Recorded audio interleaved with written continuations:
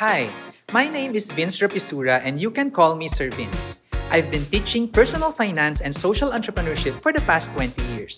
In this podcast, I'll be sharing with you stories and practical tips on personal money management.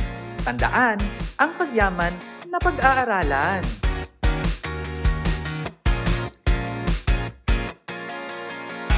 So, what you should do financially or what you should have financially kapag ikaw ay nasa iyong 30s na, no?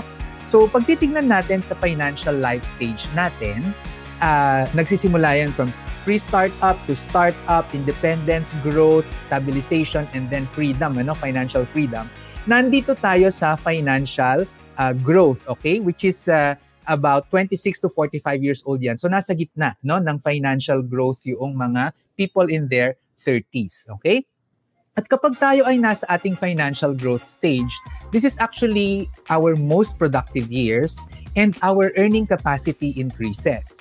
We also get married usually at this age and we start to raise a family. Kaya po tumataas ang ating gastos.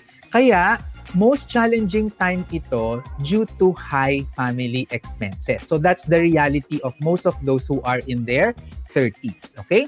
So ano yung mga gagawin para maayos, no? Unang-una, dapat gumawa tayo ng financial plan. So sa financial plan natin, this is a written document, at least covers 5 years in detail, at dapat po ay na already included doon sa ating financial plan yung ating retirement planning, no? So nasa 30s pa lang tayo pero iisipin na natin, no? 30 years down the road kung paano tayo magre-retire, because the best way to plan for retirement and to start for your retirement fund is when you are young, okay? So, yung retirement fund natin, dapat at the minimum, meron na tayong 121 to 240 SSS contributions. So, kung kulang pa, kailangan maghabol tayo para po ay magkaroon tayo ng benepisyo mula sa gobyerno. Tapos, ang benchmark natin, kapag based sa edad natin, makikita nyo dito, pag 30 years old, yung retirement fund natin should already be 12 times your monthly income kapag ikaw ay 30. So 14, 17, 19, 22, pag 31, 32, 33, 34. Kapag 35, 24 months na, no? Kapag 36, 26 months, 37, 29 months of monthly income, 38, 31, and 39 years old, dapat tayo ay may 35 times na of our monthly income. So, ibig sabihin yan, kung ako ay kumikita ng 20,000 pesos, no? Sa 30 years old, dapat ako ay may retirement fund na equivalent na ng 200, so 20,000 times 12 is 240,000, tama ba? Parang, no? Nabobobo yata ako. Ayan, so tama. So 240,000 pesos nga ba? Wait na. 20,000 times 12. Oo nga, 240,000. Dinadoubt ko masyado ang sarili ko. Anyway, so yun dapat, no, meron tayong retirement fund equivalent to that na. So, tignan mo magkano yung SSS na total contributions mo. So, for example, nakakontribute ka na ng 40,000 sa SSS. So, dapat meron ka pang ibang retirement account, no? So, pwedeng yan ay nasa MP2, pwedeng yan nasa Peso Flexi Fund, pwedeng mga nasa Treasury Bonds, equivalent to about 200,000 pesos. Okay? So, ganun din yung gagawin ninyo dito. Okay? Para lang mayroon tayong measure that we are on track. Kasi kapag i-delay nyo yan, ang ibig sabihin ay mas mahirap kayong makakapag-ipon when retirement comes. Okay? So, sa housing and children naman, what you should do is, ang goal nyo dapat is to save down payment that is equal to 20% of the house value. So that's your goal in your 30s, that you would be able to raise or to save up for the down payment of your house. So the earliest that you can create the down payment, no, to save for that down payment, the earlier that you could own your home. At yan po yung rule natin, dapat 20% talaga. For children's education, you save from the start na ipanganak ang iyong anak until siya ay maging 18 years old. At kinumpute ko na po yan kung magkano ang dapat na isave natin per anak. So kapag gusto natin na mag-aral ang isang anak natin sa exclusive school, that is 5,000 pesos per month per child until siya ay mag 18 years old starting now. Okay? Kung siya ay pinanganak ngayon. Pag naman pupunta lang sa mga state universities and colleges, 1,300 pesos per month per child ang budget na gagawin natin para tayo ay makapag-ipon ng 250,000 pesos kapag mag-aaral na siya. And this is a peg that I used because this is based on how much a child will need sa tuition fee 18 years from now, no, for college. Exclusive schools and SUCs, 4-year course po ito. And I used 5% as the rate of return na makukuha natin, which is easily given by Pag-ibig MP2. Okay? So, savings natin, we should already have emergency savings 9 months equivalent to our expenses. Kapag kayo ay 30 to 39, mahiya po kayo sa balat nyo kung wala pa yan. Okay? Kasi very basic po yan. Dapat din ay tayo ay may SSS Mandatory Provident Fund or the Workers Investment Savings Program ng SSS. And then, mag-save tayo sa Pag-ibig MP2, Rural Bank Time Deposits at Government Bonds for these emergency funds. Okay? For loans, ang utang kasi kaibigan yan ng kahirapan. Kaya dapat talaga ay iwasan natin yan. Diba? Hindi talaga siya maganda. So at this stage in your life, dapat wala na tayong consumer debt as interest-bearing such as interest-bearing car loans and credit cards, no? So kapag tayo ay nagka-credit card, dapat binabayaran natin in full para hindi tayo nagbabayad ng interest. Kapag tayo po ay nagbabayad ng interest, hindi po natin ginagamit ng tama ang credit card. Sa house mortgage natin, it should be limited to 20-year term. So maximum of 20 years. So if you begin by 30, by 50, tapos ka na sa pagbabayad ng iyong bahay. So secure na secure ka na. So if you plan to buy a car, which is actually most of those in their 30s, ito yung kanilang mga pangangailangan. Ano? Ito po yung rules natin. Ha? The car price should be equivalent to maximum of 1 year salary. If brand new, pay your car in cash. If second hand, pay 70% down payment, 3 years max ang loan term dyan, at ang amortization should be less than 10% of your monthly income. So, actually, ang pinaka-rule talaga dito ay bayaran mo in cash, no? So, allowed yung second-hand car na mag-loan dahil usually ay mababa lang yung magiging loan amount dyan, no? Na babayaran. Okay? So, yan po ang rules in buying a car natin. Rules in buying a house. Our house price should be maximum of 3 years of our salary. Minimum 20% down payment ay na-save na natin. 20 years na mortgage maximum. And ang amortization is maximum of 20% of our monthly income. Isipin po natin ha, kasi kapag 20% nasa bahay, 10% nasa sasakyan, naku, 70% na lang ang natitira. Magse-save ka pa, mag-i-invest ka pa, ano na lang matitira for the expenses, diba? So yun yung titignan natin. For medical insurance, dapat naka-maximum payment na tayo sa PhilHealth to support our universal healthcare law. And dapat meron din tayong emergency care for serious illnesses, lalong-lalo na at tayo ay breadwinner. And I always say na mas important ang medical insurance kaysa sa life insurance kasi mas magastos ang medical insurance. HMO for preventive healthcare, dapat meron din tayo niyan, ano?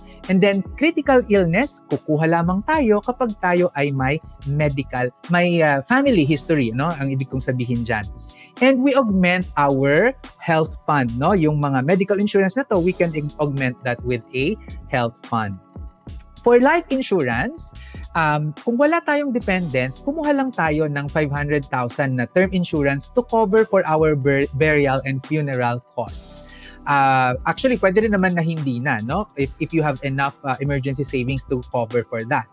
If with dependents, 10 times annual salary kapag nakukuha tayo ng term insurance, and absolutely avoid variable universal life insurance. Yan po yung pag-uusapan natin maya-maya.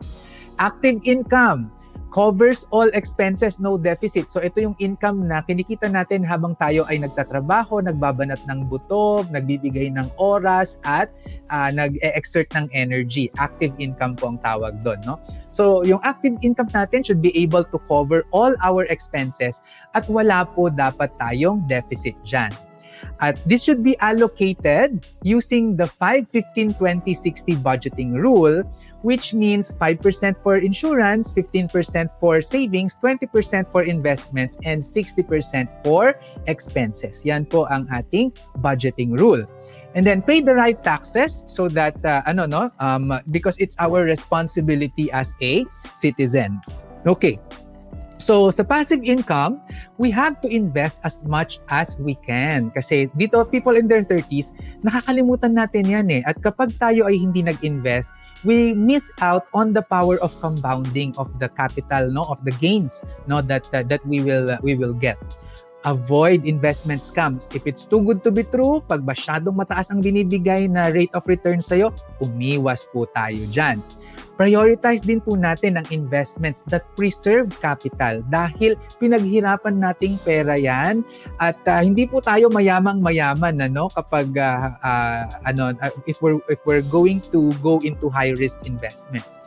Multiple and diversified dapat ang ating sources of passive income at this point maganda kung meron na tayong rental income, dividend, capital gains, interest, yung royalty, depende yan kung ano yung occupation ninyo. It should cover 25 to 45% of our expenses. So yung passive income should cover 25 to 45% of our expenses. So kung titingnan natin dyan, dito, sa pag 30 tayo, syempre, magsa-start sa mababa. So 20% of our expenses covered ng passive income. So let's say for example, ang kinikita mo ay, 50,000 pesos, sabihin natin. 50,000 pesos at tayo ay age, say 35 years old na. So 30% dapat yung passive income natin divided by expenses. So let's say 50,000 yung expenses natin dyan. So times 30%, So 15,000 yung dapat na passive income natin, okay? So 15,000 yung passive income natin every month kasi ito ay monthly din natin tinitignan. So i-multiply natin yan ng 12, So dapat meron tayong passive income na 180,000 pesos per year, given that example. For example, tayo ay nag-save sa MP2 at ang rate ay 5%, So to get that 180,000 per year with 5% return, we need to save 3.6 million pesos in Pag-ibig MP2. Kaya po sabi ko talaga, kailangan magsimula tayo ng maaga. Okay? So yun po ang ating kailangang mga gawin. O kapag 10% yung nakuha natin, 1.5, ano ba yung kanina? 36,000 ba? 1.8 million lang yung 3.6 million, so 1.8 million lang yung kakailanganin natin, to cover that. Yun. So, and one way of doing that is actually to put up a rental business. So, yun po yung iyong option natin dyan. So, ano yung investment mix na gusto kong i-recommend for people in their 30s? Number 1, please have social investments. Gaya ng sabi ko, dapat sexy framework. Secure and cashable, may X factor, which means mayroon tayong social and environmental goals or hindi sumisira sa environment at hindi nagpapahirap yung investment natin. Saka natin iisipin yung yields. Ito na by order of importance para sa akin. 30 to 39 years old, Pag-ibig MP2, government bonds, SSS Flexi or Peso Fund. Savings and share capital sa cooperatives with greater than 80 points na Co-op Pesos score. At rural and digital banks up to 500,000 pesos para covered pa rin ng PDIC. We can also go into rental property. Ako, I started early with my rental property and I was 26 years old when I started with my rental property. So, pwede rin nyo rin gawin yan. Land banking is also a good idea kasi may pera na tayo ngayon at kaya nating mag-antay, and we can sell the land for a higher price in the long term, then that would be a good strategy also. Money market and bond funds in mutual funds, so UITFs and pera, So money market and bond fund po hindi po balance at hindi po equity. Naipaliwanag ko na po yan in my previous videos. Avoid variable universal life insurance And if you must, kung talagang nagpupumilit po kayo na invest sa stock market, do peso cost averaging on stock index fund or an exchange traded fund. Kaya po talaga niliitan po yan para huwag nyo nang anuhin. Huwag yan ang prioritize nyo. Yung mga unang sinabi ko ang i-prioritize nyo. So these are my pera rules, no? Just to summarize. So number 1, use money as a tool to make others happy. Get term and health insurance to manage external risks. Save and invest as much as you can. And at the minimum, follow the 5-15-20-60 budgeting rule. Use active income for needs and passive income for wants. Yan po talaga ang sikreto ng mga mayayaman. Avoid getting non-productive loans, and when investing, do not lose value and your values. Okay? Naku, dami kong sinabi. Sana naman ay kayo ay natuto dyan. My name is Vince Rapisura and you can call me Sir Vince. Tandaan, ang pagyaman na pag-aaralan.